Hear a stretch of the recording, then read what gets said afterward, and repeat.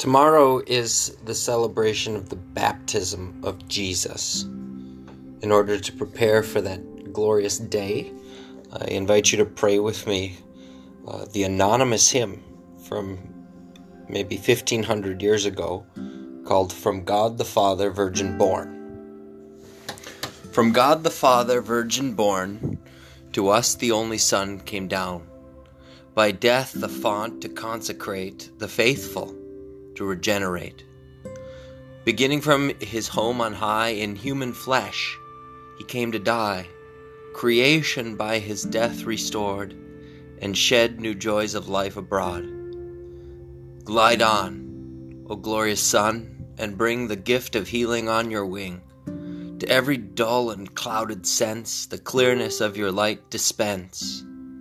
Abide with us, O Lord, we pray. The gloom of darkness chase away. Your work of healing, Lord, begin, and take away the stain of sin.